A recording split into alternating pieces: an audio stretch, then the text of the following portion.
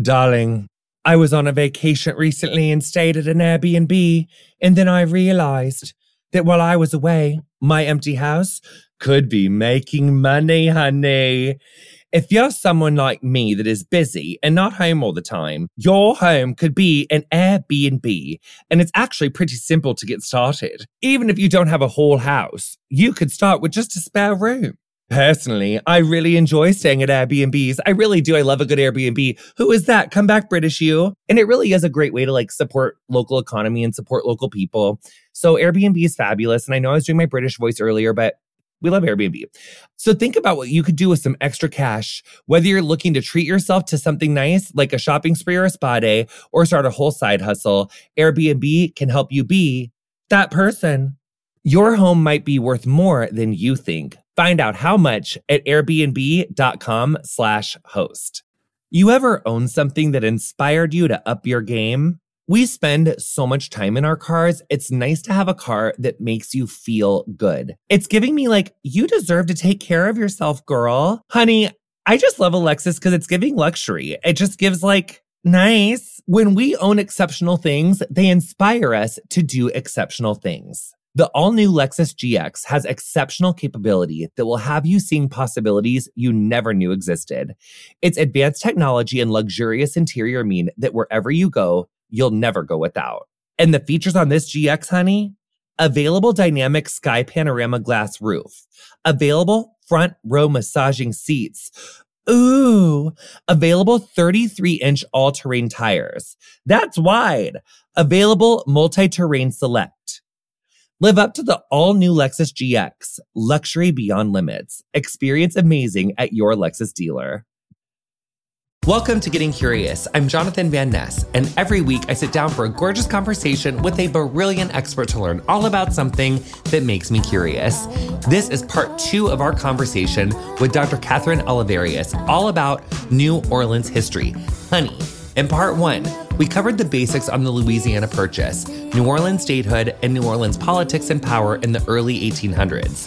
Today, we're getting into Kathryn's area of expertise, yellow fever.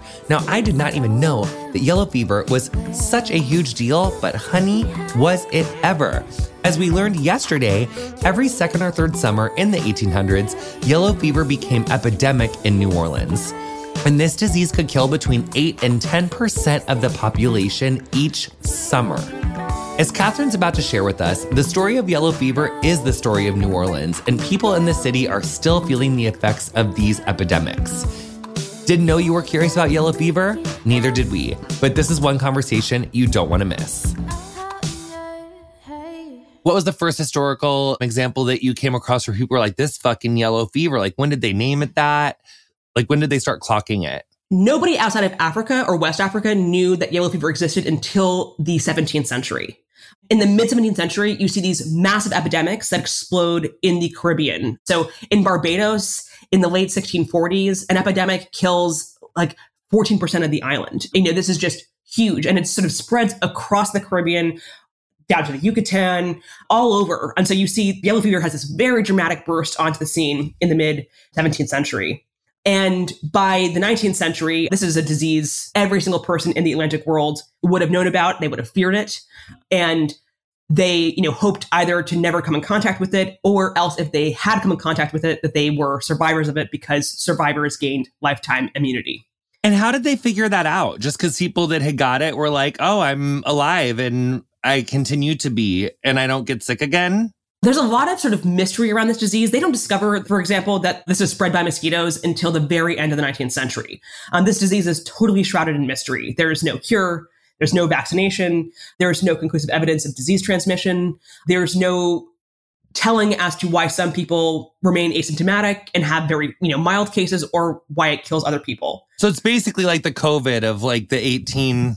Except a lot deadlier. So if you were to fall sick with yellow fever in the 19th century, there were 2 equally likely outcomes from your brush with this disease. So either you would become immune for life or you'd die. And so we're talking a much, much deadlier disease than COVID. But I actually think that COVID is a really good comparison, because I think this gives us a touch point for understanding even just a little bit of what people felt throughout their entire lives living in the shadow of this really destructive virus and not knowing basically anything about it. And what does it do? You get it and then what happens? Yellow fever is a hemorrhagic fever in the sort of same family as dengue and Zika and others. So victims experienced a sort of sudden onset of chills and nausea and lower back pains and headaches within hours or perhaps days. You have patients who are vomiting. They have incredibly high fevers. They grow delirious within days after that, even hours too. This can happen very quickly. Your organs begin to shut down. Eventually you lapse into a coma. And then at the end of your illness, you vomit this sort of partly coagulated blood that looked and felt like coffee grounds. And this is an incredibly painful way to die too. I have all these examples of, ministers, of people who are incredibly pious, who are screaming profanities at the very end of their illness. Do people ever live after the coffee ground puke, or then you die? Like if you get the coffee ground puke, you die, or can you live? Your chances weren't good, but you could live. You could live. But that's blood coagulating in your stomach, which is not a good sign because it means that your organs are deteriorating. And again, remember, you have a 50% chance of dying and you have a 50% chance of surviving and therefore gaining lifetime immunity. And they understood this at the time. They understood that surviving the disease was the only way to basically survive long term. And they, at the time, called this acclimation. And what they meant by that varied, but acclimation essentially meant that you've adapted to the climate. You've become immune. We learned in our vaccine history episode that weren't they doing like smallpox vaccines in like the 16 or 7? So They knew that vaccines like existed. So there was no ever anyone getting double infected with yellow fever. Like once you survive it once, you're like done. If you survive yellow fever, you're immune. It's a pretty thorough lifetime immunity, in fact. And they know this. However, in a place like New Orleans, where you have epidemic yellow fever occasionally, but you also have endemic malaria, dengue fever, which is breakbone fever. You have scarlet fever, intermittent fever. It's very easy to confuse yellow fever with these other fevers. And so this was, a matter of constant speculation. 1839, for example, if you, got sick that summer, you'd say, well, I hope that was yellow fever. I think it was yellow fever. A doctor attended me and said it was yellow fever, but could it have been one of these other fevers? And does that mean I'm actually acclimated? And so you see people who are worried their whole lives if what they survived was actually yellow fever. And of course, surviving malaria had no bearing on your ability to survive yellow fever and vice versa. And they sort of knew this. So there was a lot of, again, debate about, what exactly yellow fever was. Was it a discrete illness? Was it just the sort of dire end of the fever spectrum? It's really high risk, really high stakes questioning about, the future of your health. And of course, if you were sure that you were guaranteed acclimated, or if you were sure that you were immune, this would deeply impact your choices. It would impact if you stayed in town during the summer, the sort of people you dealt with, who you married even. The immunity calculus factored into all manner of questions in New Orleans. That was like when you were vaccinated or not. Like in COVID, like that's so interesting. Okay, so did it end up being like a mosquito-borne illness? Like if you get yellow fever, like do you give it to someone else, or you're not contagious when you have it because you got to get bit by the mosquito? So a mosquito infected with the yellow fever virus, if it bites you, it will pass it to you. And if another mosquito bites you, when you have yellow fever, they can spread that too. So this is why actually for transmission to be really effective, you have to have a really closely packed human population. You need to be in cities, basically, because you need to have transmission from mosquito to human to mosquito to human. This needs to happen quite quickly. And you need to be sort of close together because these mosquitoes actually don't travel all that far over the course of their lives. So all of this needs to happen in pretty close proximity. So then like people weren't really contagious like to other people. Like you had to get it from a mosquito. Right. And this is a huge question, a matter of massive debate during the 19th century as to whether the disease was quote unquote contagious. And by contagious, then they meant spread by human to human through human contact. They did not conceive of the mosquito vector. So this disease was quote unquote non-contagious in their mind because it didn't spread in that manner. Would you see like people that had more money, like it makes you think about Dr. Celeste Watkins-Hayes' episode about the HIV social safety net and about how she talks about like, when they say like, we're all in this together, and she's like, yeah, public health, like we're all in this together, but some people are in yachts and some people are on like the fucking board from the Titanic that Rose and Jack are on, like with, 70-foot waves trying to fucking survive this thing. So were enslaved people or people who are living in very close, cramped quarters, like worse off as compared to like people who were in like a bigger house and like weren't so on top of each other? Long and short answer to that is yes. I mean, disease and health, these are always political issues. And the way that we experience disease and epidemics and pandemics, this is deeply class-based. Think about the number of people who, at least, over here in Silicon Valley, the number of people who during, the early days of COVID, they went to their houses in Sun Valley and they brought, their teachers for their kids with them and they ate organic food and, they had an extended vacation, whereas huge numbers of people could not afford to not take on disease risk, couldn't afford to stay home, they couldn't afford to not work, et cetera. That was sort of the way in which coronavirus, wouldn't even say that this is necessarily exacerbated inequality. I think it just showed the inequalities that were already very, very present in our society. The same thing existed in antebellum New Orleans with this. If you were rich, you would basically leave the city, flee your townhouse, that you would flee with a staff of people, enslaved people. You would go to your country plantation, and there you would sort of spend the summer riding the sickly season out. Or you might go to New York and go to the theater. Or you might go to London and do your business there, and your family would come with you and they would tour museums and they would, have this sort of grand time in Europe. While, of course, poor people, unfree people, so enslaved people, people who are, impoverished, they could not afford to flee the city. And so they were basically stuck in this disease-scape for 3 months of the year, hoping that they would not get sick. And if they did get sick, that they would survive. So many accounts of this, of people saying, there's nobody outside. Everyone's shuttered indoors for as much of the summer as they can be. They'll sort of scurry to work, but they won't talk to people. They won't touch people. Everyone was suspicious. There would be body carts coming down the streets, taking the dead to cemeteries where bodies would literally pile up because there weren't enough grave diggers to, dig graves fast enough. And so there would be this just foul smell over the city of decomposing bodies. It was utterly miserable. So we learned about sanitarians and public health reformers in the 1800s from our episode about the history of trash collection, so interest. So did New Orleans have to endure such long, intense bouts of this disease? You said that people didn't really understand how it spread until the end of the 1800s. But how did city officials resist funding to make a more robust public health system? How did officials make it harder? So New Orleans did not have to be this way. That is let me just emphasize that and put an exclamation point at the end of that. New Orleans was actually quite different than other American cities at this time in their basic rejection of public health. So during the 19th century, you see other cities, New York, Charleston, Richmond, Philadelphia, you see these cities not doing a perfect job, but they're increasingly sort of taking steps to protect the public's health.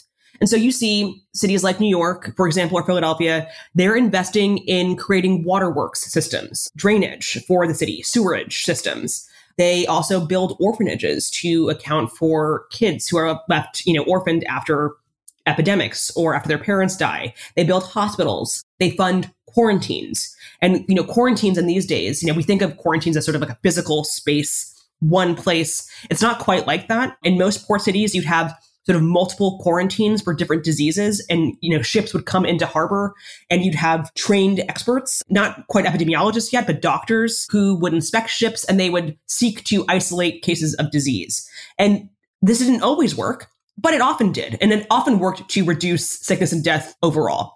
Now, New Orleans was basically the exact opposite of this. The city took essentially no steps, and I mean really no steps, to improve the public's health in any maintained and concerted capacity. So New Orleans instituted quarantines only 4 times during the antebellum period, 4 very brief times. They buckled every time that they were installed because of pressure from the business community. Basically, businessmen didn't want them because it would disrupt trade. And, the city government essentially was most beholden to these big enslavers, these big planters who would argue against public health reform. Draining New Orleans has always been difficult. It still remains difficult, in fact, too. But New Orleans really didn't invest much money into this until the very end of the 19th century. Every single visitor, and I mean every single visitor, they dedicate sections of their travel log or their diary to just how filthy and kind of disturbing New Orleans is and how out of sync it was with other cities at this time. It was filthy. The roads were essentially just like mud walkways. People would walk on these sort of wooden planks on the side of streets, hoping not to fall into the morass. This is gross. And in fact, one of the sort of, it's totally disgusting. But, as New Orleans sits so close to sea level, burial in the ground is very, very difficult, if not impossible. So that's why you have above ground crypts, in fact, in New Orleans. This is why if you go to St. Louis Cemetery number 1 or 2, you have these above ground crypts because it keeps people away from the soggy ground. But if you were poor or you were enslaved or you didn't have family to sort of look after you, you would be buried in Potter's Field. That's the cemetery of the poor and indigent. And that means that you were basically dumped into a very low-lying grave. And many, many people described what would happen after even a light rain, which is that bodies would rise to the surface and then crawfish and dogs and birds would feast on them. And even in some circumstances, bodies would literally float out to the Mississippi River along with the trash and would float into the Gulf of Mexico. This is a filthy city. And the city officials, politicians, councilmen, they in general didn't care very much because they didn't want to spend any tax money on this. And their attitude always was basically, there's nothing that we can do to solve the yellow fever problem.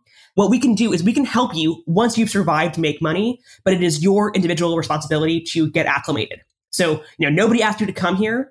It's your job as a man and as a brave American to face this disease, to get acclimated and survive and become what they called an acclimated citizen. And we are not going to have anything to do with you until that time. Ooh, honey, the weather's getting warmer, so it's time to say goodbye to jackets and sweaters and hello to shorts and tees. I needed to update my wardrobe for the long haul without spending a fortune. Luckily, I found Quince. Now I've got a lineup of timeless pieces that keep me looking effortlessly chic year after year. Honey, these premium European linen dresses, blouses, and shorts from $30.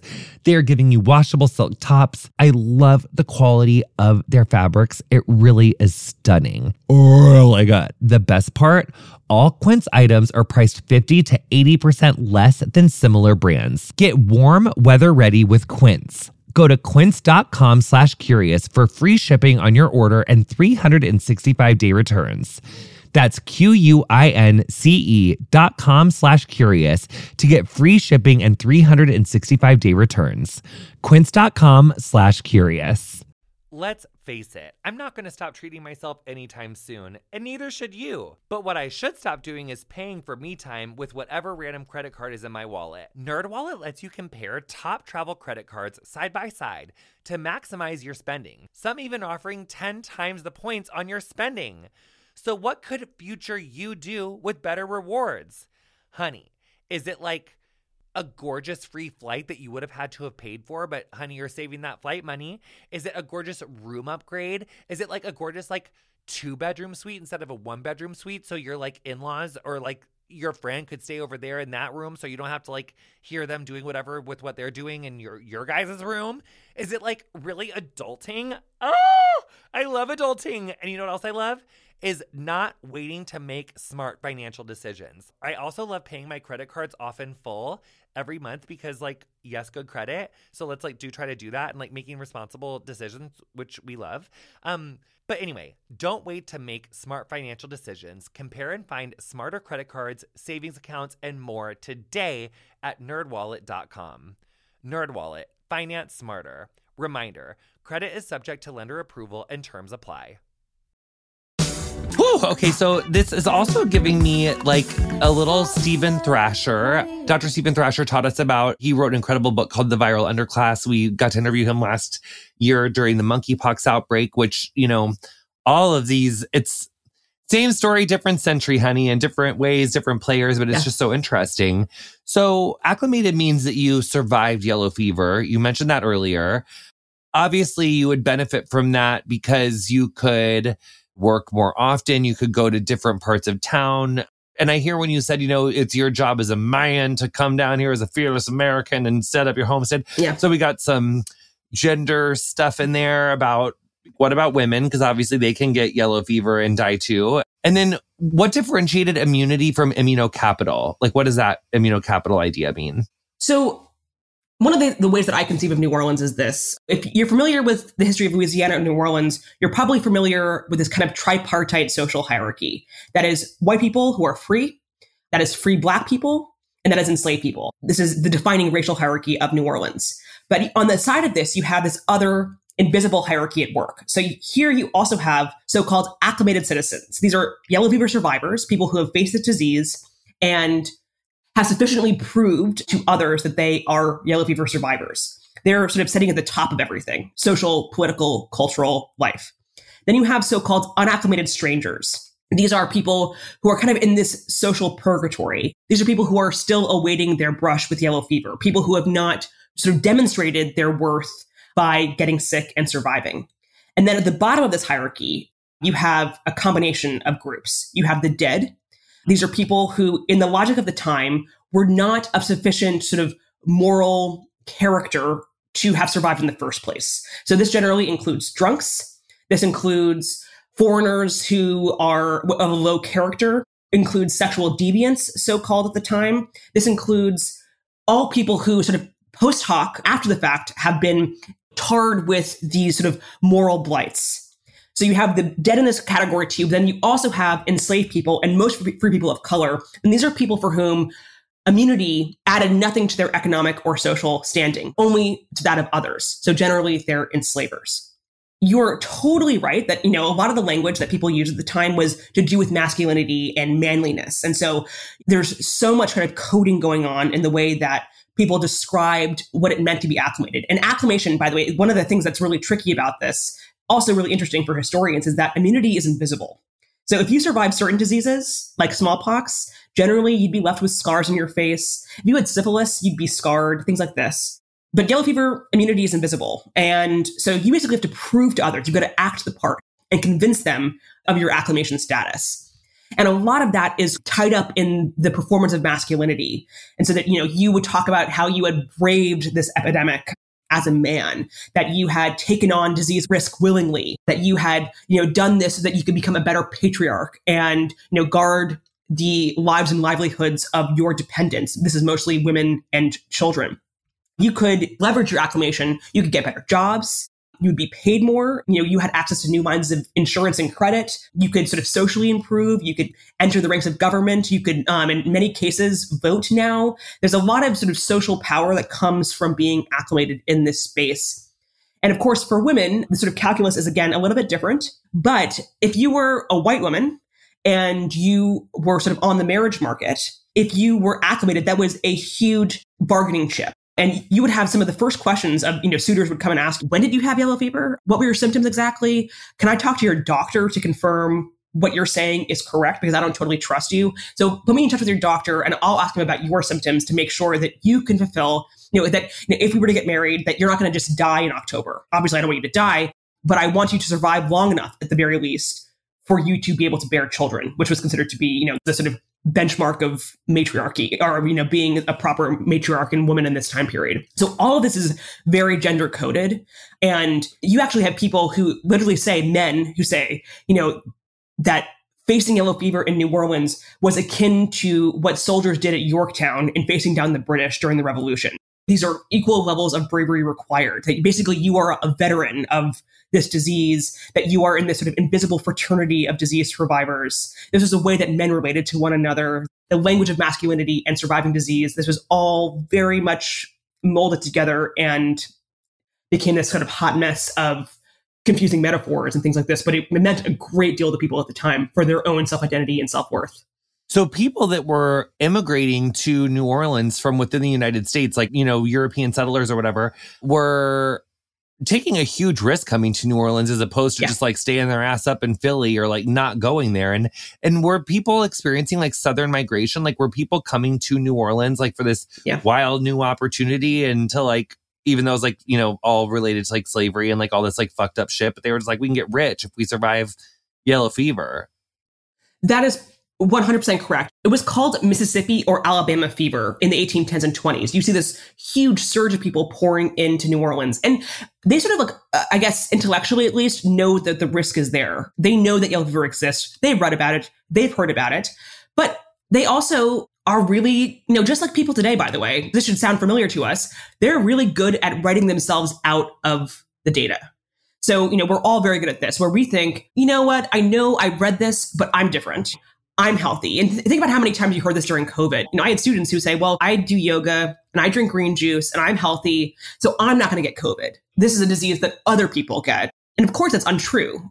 But it's these lies that we tell ourselves either to make ourselves feel better or essentially, it's a sort of survival mechanism perhaps too, that we're really good at writing ourselves out of the data.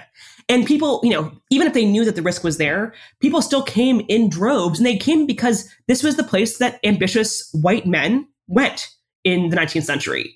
This is sort of like the Silicon Valley of its day, where everyone says, yes, cotton plantations, they fail, more times than they succeed. But again, I'm great at this. And I've got this, inheritance of $1,000. I'm going to invest this in a plantation, or I'm going to use this to buy property. I'm going to do whatever it is. And I'm going to become, a millionaire. And there are all these stories from New Orleans of these basically millionaires popping up basically overnight.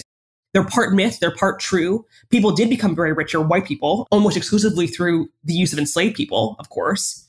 Then, rewrite the narrative to say their wealth is totally due to their own genius and their own sort of savvy, in a way that, not to make too many Silicon Valley comparisons where I am right now, but I think you see this logic all the time too, that geniuses and titans of tech, they sort of rewrite their genesis stories to not talk about the people that they exploited, or else the huge amounts of risk and failure that they met along the way. This is high chance of failing in antebellum New Orleans. You also had a high chance of dying, and people just fundamentally either sort of swallowed that and sucked it up, or hoped that it wouldn't be them. And you mentioned earlier that social hierarchy of the acclimated people. So there was, like, if you were a enslaved person or a free person of color, or like a queer person, and you survived it didn't matter because no one was trying to fuck with you anyway, but at least you could go to the store and not worry about dying or something. Free people of color and enslaved people, so Black people in New Orleans, for the most part, if they became immune, the value of that immunity, the monetary value or the social value, that devolved to their white owner, not for people of color, but for enslaved people. For the other people in that sort of group of outsiders here, the sort of ultimate outsiders, were the people who died of yellow fever, who after the fact, people would say, well, of course, sort of they deserve to die because, if survivors are these moral, upstanding, manly men, the dead are the opposite. They're poor. They're, at the time they would say effeminate. They were sexually licentious. That, meant that they were either, sort of sleeping around or habituated prostitutes. There's a sort of sea of kind of quote unquote immoral behavior. They would be ascribed to this behavior after the fact. And it was all a way of seeking to kind of make you feel safer. Yeah. And to sort of actually provide a kind of logic to the illogical and random workings of a virus. Yes. Hello, religion. Yeah, exactly. It's very much like that. Sort of the surviving elect, they deserve to survive. Therefore, the poor deserve to die. So we've spoken with Jackie Antonovich and Sabrina Strings about how America's medical profession is rooted in racism and eugenics. That is literally not hyperbolic. It's actually literally history, which even when I started reading about that, I could feel my grandma, who was, for the record, born in North Carolina in the 30s. I can feel her rolling her eyes, but it is true. It really is true. And of course, those people roll their eyes because if they acknowledge it, it makes them feel really bad. And people don't like to feel bad. So they just rewrite their narratives, as you were saying before, Kathryn.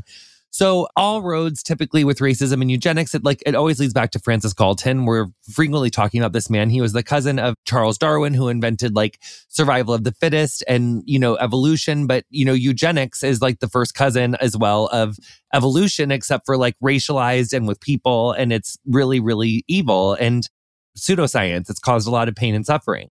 But you, in your book, have introduced us to a whole new cast of these Francis Galton-esque fucks who were deeply peddling in, these eugenicist ideas in New Orleans, such as Samuel Cartwright. So how did doctors use yellow fever to justify enslavement? Is it kind of what you're just talking about? Non-moral, upstanding people get it, or die of it? Can you expand on that for us?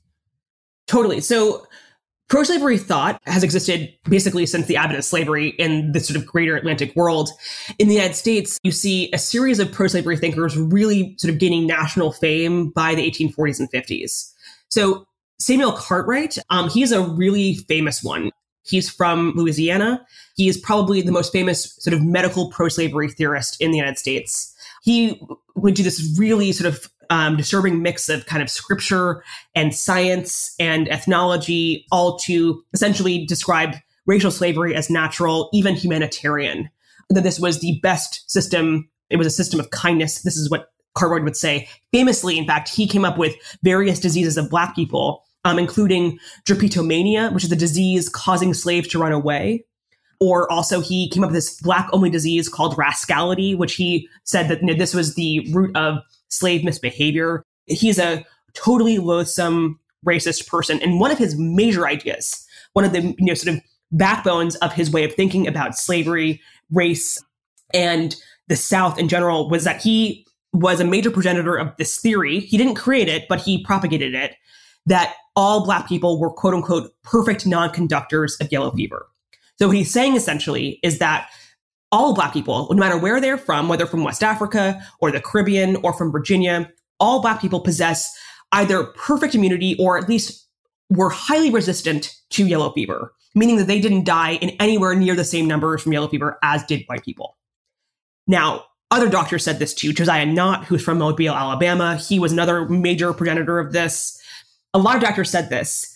And what's really fascinating and just frankly very confusing also as a historian is that they're saying one thing. So they're saying on the one hand, yes, all Black people are perfectly immune to yellow fever. There is a sort of yellow fever racial logic that exists here, that this is a disease that impacts different races of people differently.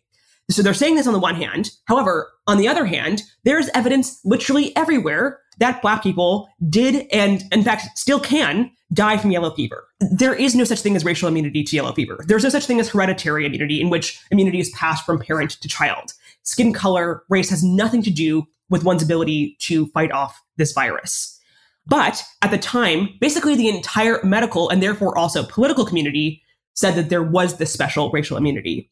And they used this essentially to justify the expansion and entrenchment of slavery in and around New Orleans, because they said, well, okay, so yellow fever is this problem, but we have a solution, which is that we're going to put Black people to work in the most dangerous, exposed, and diseased spaces. They're going to do the hardest labor associated with sugar cutting and sugar boiling. They're going to work on the levees. They're going to work in these dangerous spaces. And this is a good thing. This is a humanitarian thing because this will protect the health of white people who would otherwise die in these circumstances. People argue this time and again.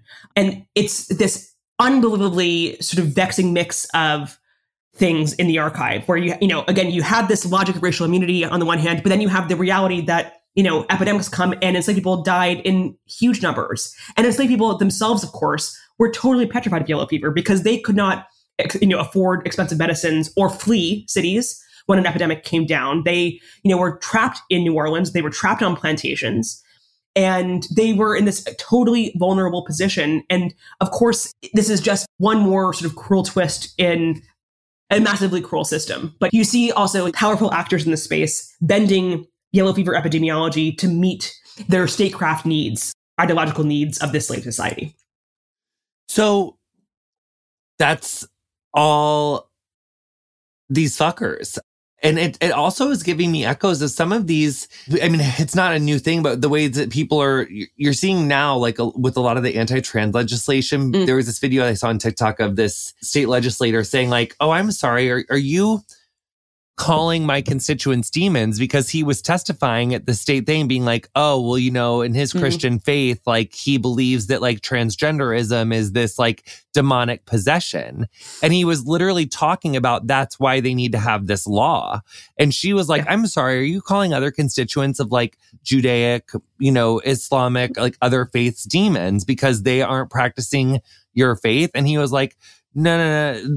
But the ways that people have always been really comfortable to like infuse their religious ideology into like health or matters of like public health debate, I think is really a huge problem, and how comfortable we all are to witness that. And this goes back like, centuries, like, but even these doctors, when you look at like how, and I mean, obviously I respect the medical community and we deeply need them, but in this time, like who could even be a doctor was limited by race, wealth, and, now it's more wealth. Who can be a doctor, obviously, any race, but a lot of these environments are still present then and now that allow for such catastrophic lack of care to people. Totally. All these things have really deep roots in the past. And just to reiterate what you said too, doctors are wonderful. We need doctors. They're, fabulous. But one of the things that is really, really striking about studying this time period. So, doctors are white men. These are white men who have, varying levels of medical education. Medical education in this time period is deeply infused with racial thinking. Oh, yeah. That was the other thing I was going to say, too, is that like Francis Galton really did in the late 1700s, like popularize this pseudoscience around like racializing health and, was measuring heads and hands. And he also was really intrinsic to the idea that like women are for birthing and men are for working and like the evolution of how people are evolving to be more civilized, et cetera. So a lot of this racialized medical thinking was based off of a lot of Galton's assertions in the late 1700s when this really starts to get like much more drummed up. So by the 1850s, because, we were just speaking about, into the 1830s, 1840s, Louisiana's been a state for, 20, 30 years at this point. The yellow fever situation is, raging. It's still an every 2 to 3 years thing. But by the 1850s, some white elites start to become yellow fever denialists, which also sounds familiar. It's giving Marjorie Taylor Greene. It's giving Whispers. Yeah. What was the deal with that pivot? So by the 1850s, the yellow fever situation is not only is it continuing, it's getting worse. Yellow fever is coming every second or third summer, the worst epidemic in New Orleans history. In fact, one of the worst natural disasters in American history, even still, happens in 1853. 12,000 people die in the course of 3 months, very, very quickly. It's a devastating epidemic, and it's followed by another epidemic in 54 and 55. And what's really curious is at this time, when sectional tensions between the North and the South are increasing. Slavery is an issue that is increasingly dividing the politics and society of the United States. And you have people, elites, politicians, commercial leaders in New Orleans who increasingly are saying, no, yellow fever is not a problem in New Orleans. This is all some massive northern, probably abolitionist conspiracy. These are rumors that are being circulated by those abroad to discredit us, to undercut us, and to undercut the system of slavery that has made Southern prosperity possible. So what they see essentially is a conspiracy of Northerners and outsiders who want to degrade them and who want to undercut them and basically castigate them as pre-modern, diseased, lecherous, unclean people. And we don't want to have your way of life shoved down our throat that you do in the North. The way of our life down here is fine and we're good. Exactly. And this is rumors and slander. So they basically start pitching New Orleans as a health spa in the 1850s. Yeah, exactly. They'll say this in the middle of an epidemic when, literally there are bodies that are exploding outside of cemeteries because, they're bursting because the fluids in them are just, overwhelming. They'll say this even as thousands of people are being, dying a week, and they'll just insist that mom, dad abroad, or you Northern newspaper or journalist, you're just imagining this. I don't know what you're talking about. They always say trust your gut. But one time, my gut told me to bleach my eyebrows. And that was fashionable, but not widely well received. While probiotics can't help you with most of your gut decisions, it can give your gut a little bit of support. And Ritual has your back. They made a 3-in-1 supplement with clinically studied prebiotics, probiotics, and a postbiotic to support a balanced gut microbiome. Did you know daily disturbances like poor diets, stress, travel, the use of certain medications, and plenty of other factors can throw off your gut microbiome? Oh no! Enter Ritual. Their Symbiotic Plus has been a gorgeous tool. There's no more shame in your gut game. Symbiotic Plus and Ritual are here to celebrate, not hide your insides. Get 25% off your first month for a limited time at ritual.com/curious. Start Ritual or add Symbiotic Plus to your subscription today. That's ritual.com/curious for 25% off. Hey, it's Jonathan Van Ness. Americans United for Separation of Church and State defends your freedom to live as yourself and believe as you choose, so long as you don't harm others. Core freedoms like abortion rights, marriage equality, public education, and even American democracy itself rest upon the wall of separation between church and state. Christian nationalists are attacking these freedoms, seeking to force us all to live by their narrow beliefs. Americans United is fighting back. Freedom without favor and equality without exception. Learn more about AU at au.org/curious. And was that also like a little bit possible for them to do because there were so many other diseases and people were like, it could be, people were dying all sorts of shit. Like you could have the flu, you could die of all sorts of shit then. Like medicine just wasn't. This is the one time that I'll be fair to anybody in New Orleans propagating these myths at the time. So they'll say, I don't really understand why you New Yorkers are so concerned about yellow fever in New Orleans when you guys have so much consumption that's pulmonary tuberculosis. You know, you guys are dying left and right. And like, you know, look at your 5 points and look at your Lower East Side and look at all of these areas of the city that are, you know, the abodes of the poor and are filthy and people are dying in droves. And don't lecture us about, you know, yellow fever in New Orleans. And they're not totally wrong. Every city is, you know, I feel very, very lucky to have been born in the 20th century after, you know, antibiotics were discovered, things like this. Cities were incredibly dangerous places to be. Not just New Orleans, though their sort of protestations about this doesn't do anything to change the problem in New Orleans or the fact that New Orleans had tripled the national mortality average. That this is, you know, literally 3 times the death rate in New York. Okay, so then what's this idea about like whites across every social class? That's one of those sentences where you're like, I hope no one ever takes that one out of context because it's like, none of this shit just sounds so bad. But whites across every social class, what's the deal with that? So you have these elites, you have these commercial civic leaders who are arguing that, you know, they're denying yellow fever's ravages. The most interesting and kind of like heartbreaking and perplexing part as, you know, for me, the historian looking at this is you see people, poor immigrants from Ireland, who arrive in New Orleans. They paid their head tax coming into New Orleans.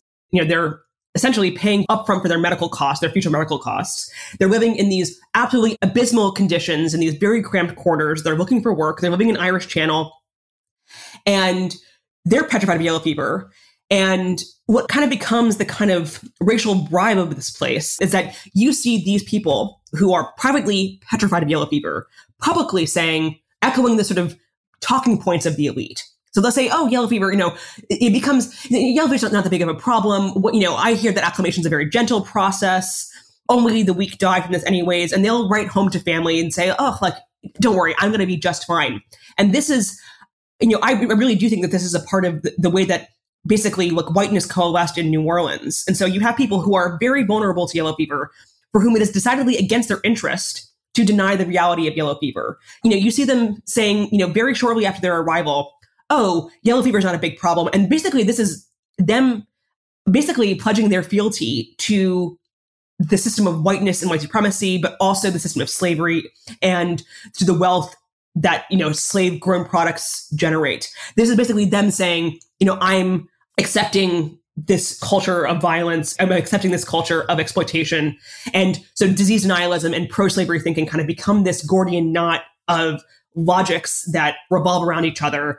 And this is a way in which sort of race comes to trump class in New Orleans and across the Deep South. You coalesce on the basis of your whiteness rather than on the basis of your poverty or your class. Right. And I can't remember what episode it was of the podcast, but I mean, that is this idea when it comes to the intersection or like the non-intersection of like poverty and race, and that like, yes, there are white people who are impoverished. Yes, there are white people who live in poverty, but they get that social bargain of you get to use the whites only spaces at the time. Yeah. You get the access to like, you know, and it doesn't cost the white elites anything, but it gives them, you know, this sense of an extra thing while everyone else is fighting over crumbs. But you get to have this bargaining chip of whiteness.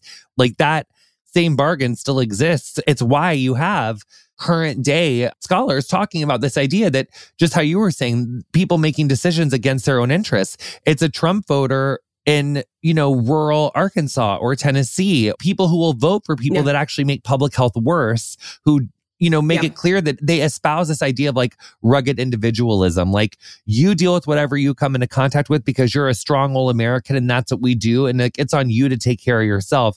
Like, yes, small government, but also no trans people and no gay people. And you have to be in line with this bargain, which holds up gender and holds up race and holds up. It's just still very, I just see it so much in our current society, like this whole, you know, Gordian knot that you're talking about. It's the central organizing principle of American, you know, history in so many ways since, you know, the very beginning of American settlement on the East Coast. This has always been the way in which the classes have been pitted against each other and, divided, and it's fighting over crumbs. That's exactly right. Well, Stacey Abrams taught me that. I didn't invent that, but it's so true. And I just don't understand how anyone can't not buy this. Like when you look at the history, how is this even a fucking discussion? Okay, so now we're getting into like the Civil War era. And this is like as if there wasn't like enough to fucking complicate the understanding of like New Orleans up until this point. Like it gets even more complicated. So you write that during the Civil War, New Orleans was a, quote, economic and military linchpin for the Confederacy. What was New Orleans' significance in the Civil War? So if you think about it, New Orleans was, of course, going to be really important to the Confederacy and then also to the Union side later. On the Gulf of Mexico, it's at the very base of the Mississippi River. This was always going to be a really important place for the Union to recapture and control, if it was going to control the Mississippi River, essentially, and envelop the South in what was called the Anaconda Plan. So that's basically trying to do this naval blockade that would wrap around the South. That was the North's plan? Yeah, the Anaconda Plan. That's hot. I've never heard of that. Yeah. And you better give me fucking J-Lo. You better give me fucking snakes on a fucking barge, bitch. I love that. Not you, bitch, but just like snakes, the universe. Snakes on a barge. I would love that. Anaconda, I think, is just like that part when that snake bites that one like Colonel Mustard looking guy's finger. I scream. I think I tell that story like every 3 years on this pod. I won't tell it now, but it's like a core memory for me, like Anaconda. It's like a big core. That movie's like it's almost like Aaron Brockovich, like First Wives Club level core, like Twister. Like it's like a big deal for me. Okay, but I'm not going there. So but the Anaconda Plan, like historian, we're learning shit. So they just wanted to wrap around like a boa constrictor anaconda and just suffocate the South's resources. Exactly. So that means it's stretching all the way down the eastern seaboard, around Florida, and then up the Mississippi River too, basically to totally enclose the South in this naval blockade. So like the North went down there to New Orleans and like seized it, or that didn't go well, or what happened? New Orleans was recaptured by the Union in 1862. So this is pretty early on in the war, actually. So it's one of the first things that they do. Yeah. And actually, in a strange way, New Orleans really, didn't suffer that much. The battle to recapture New Orleans really was a pretty small one. And New Orleans, during the war, never really suffered the damage that other southern cities would, like Atlanta or like Columbia, South Carolina, for example. So the Union Army occupies New Orleans. And one of the really interesting things about this is Benjamin Butler, who is a pretty pompous, pretty arrogant Union general. He comes in and he institutes all of these orders to clean up the city. And so he has this famous women's order in which he basically directs the women of New Orleans. He says that, you cannot spit on or disrespect Union officers, or else we'll treat you like a prostitute. That's literally in the order. But he also has all these sanitation orders where he orders soldiers and townspeople to literally clean up the city, sanitize things, remove dead animals, institute a quarantine. And actually, Butler was so successful in these that over the course of the war years, only a couple cases of yellow fever were reported, even though hundreds of thousands of soldiers were entering the port each year. So Butler proved that quarantine could and would work in New Orleans. So when the Union soldiers occupied New Orleans, did they make people stop practicing slavery, or like were people still practicing through like this time until the Emancipation Proclamation? So one of the really important things to think about with the Civil War is that basically ever since the first shots were fired at Fort Sumter in South Carolina in 1861, you have enslaved people who are running to Union lines, who are essentially making their freedom real in a de facto sense. They're using their feet to say, basically, I'm running away from my plantation, I'm running away from the city, and now I'm free. The sort of legal status of these people was always up for question, and would be for many years of the war. But with the Emancipation Proclamation in 1863 that Abraham Lincoln, the president, issued, this legally, at least, freed all of the people in these states, quote unquote, in rebellion. And that included Louisiana still.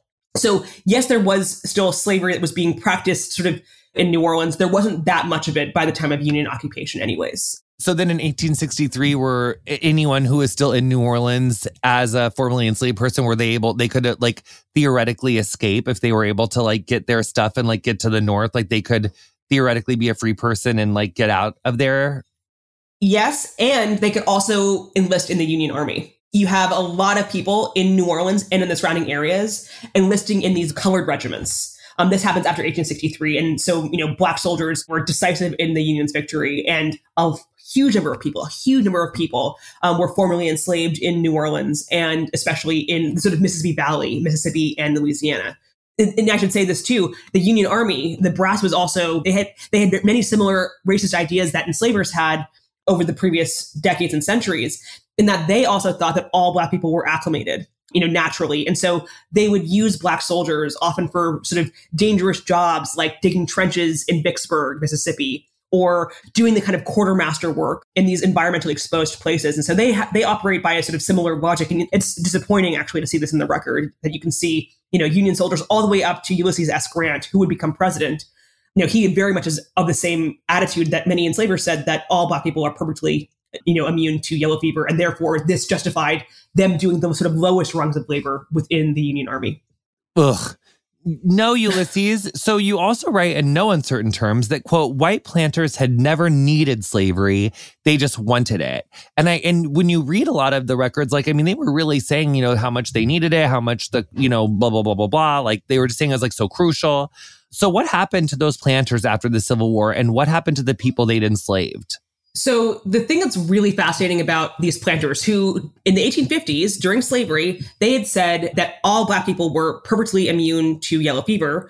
What they'll say after, this is therefore a justification for why slavery should exist, after the war, after emancipation, they'll say, actually, it wasn't Black skin or race that had made Black people immune to yellow fever. It was slavery. It was the condition of slavery. So that was basically a prophylactic condition. And now, after emancipation, they would sort of catastrophize and say, now that they are, freed from white supervision, these free people, these people who had been enslaved, they will die in these huge numbers. Of course, this never happened. Many Black people did die after the war. There are many historians, especially Jim Downs at Gettysburg now, who's written about these massive epidemics of smallpox and other diseases that really impacted the way that Black people experienced freedom in the aftermath of emancipation.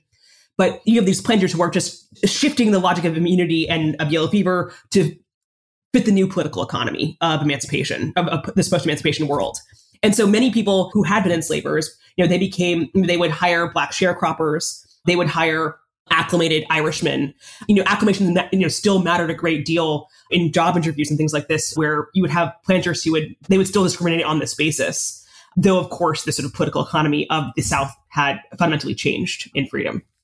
But Lincoln's not president very long, after the North kind of wins in 1865. He wins re-election, and he's only alive for really a very hot second into that second term, right? Yeah, he dies April 1865, right after the House has ratified the 13th Amendment, right after his second inauguration. His second inaugural address is probably his best speech ever. And, he really is not alive for very long. And then comes then the vice president, the very drunk asshole, Andrew Johnson, my least favorite president. And he was famous for having been the only Southern senator who didn't secede, which is why Lincoln picked him to try to be a more unifying ticket or whatever. Great. Precisely. But he basically says Lincoln had made Reconstruction be a thing legally. But then after 10 years, Johnson's oh, we don't need it anymore. It's fine. We don't need to do 40 acres and a mule. Everything's even, Steven. We're just going to pretend that's over. We're all good now. That happens basically the moment that Andrew Johnson becomes president. Oh. He's a Democrat, actually. And the Republicans and the radical Republicans control Congress at this time. But, he's hated in Washington, and he is vetoing all of this legislation that Congress is passing. But Congress actually had the vote, so they were able to, pass over his veto. Things like the first Civil Rights Act, the chartering of the Freedmen's Bureau, all these sort of key pieces of legislation during Reconstruction, but also the 14th Amendment and the 15th Amendment too. And so, Johnson, he's impeached. Actually, he's not voted out of office. The one vote. Which paid off. Consequential. Which was a paid off vote. Yeah, that's a whole other podcast. Exactly.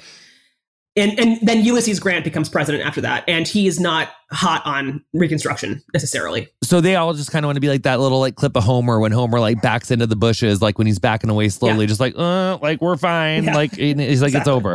It's obviously not fine. But okay, so actually, if you're still listening to the podcast at this point, which I really hope you are, check out Kathryn she's going to give us a post-Civil War New Orleans and 1 or 2 minutes maybe for social. We'll figure something out, but it's going to be good. So check us for that later.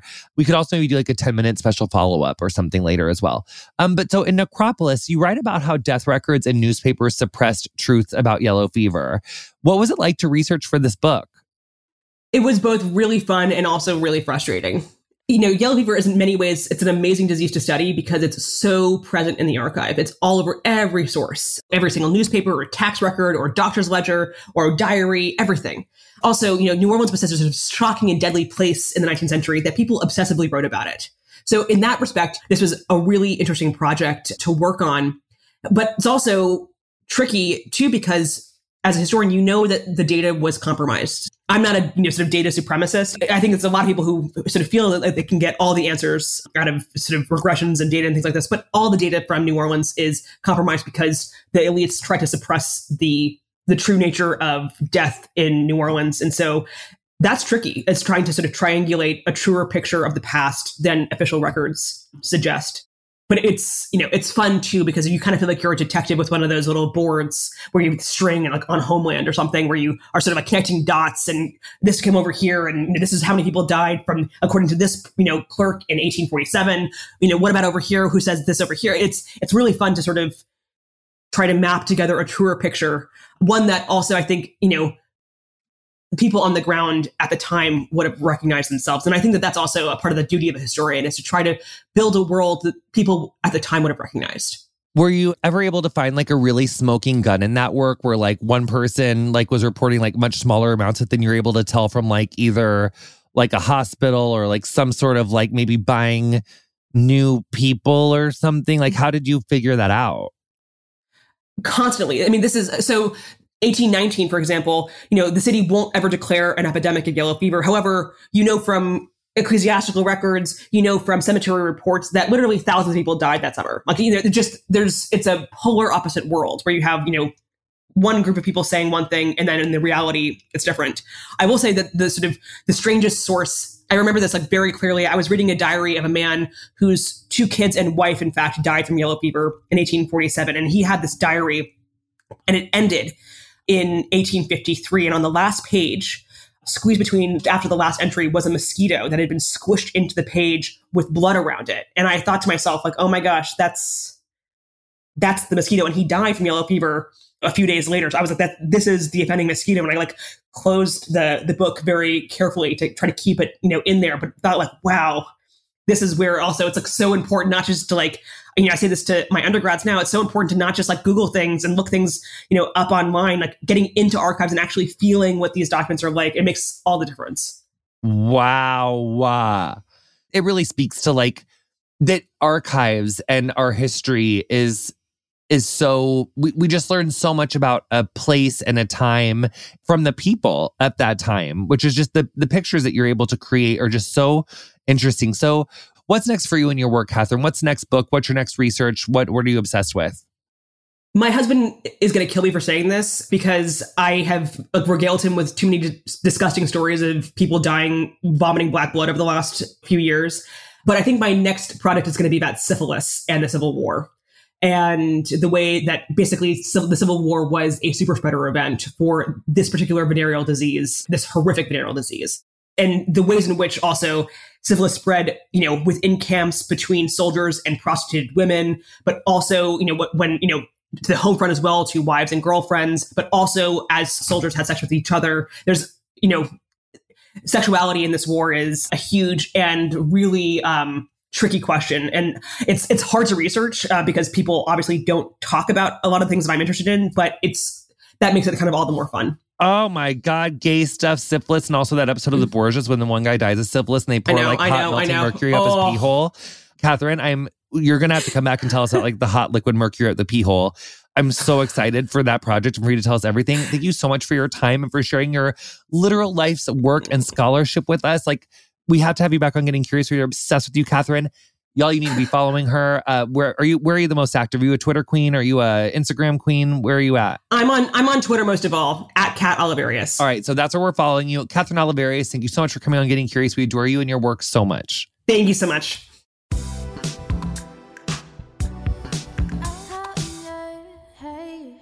You've been listening to Getting Curious with me, Jonathan Van Ness. You can learn more about this week's guest and their area of expertise in the episode description of whatever you're listening to the show on. Our theme music is Freak by Quinn. Thank you so much to her for letting us use it.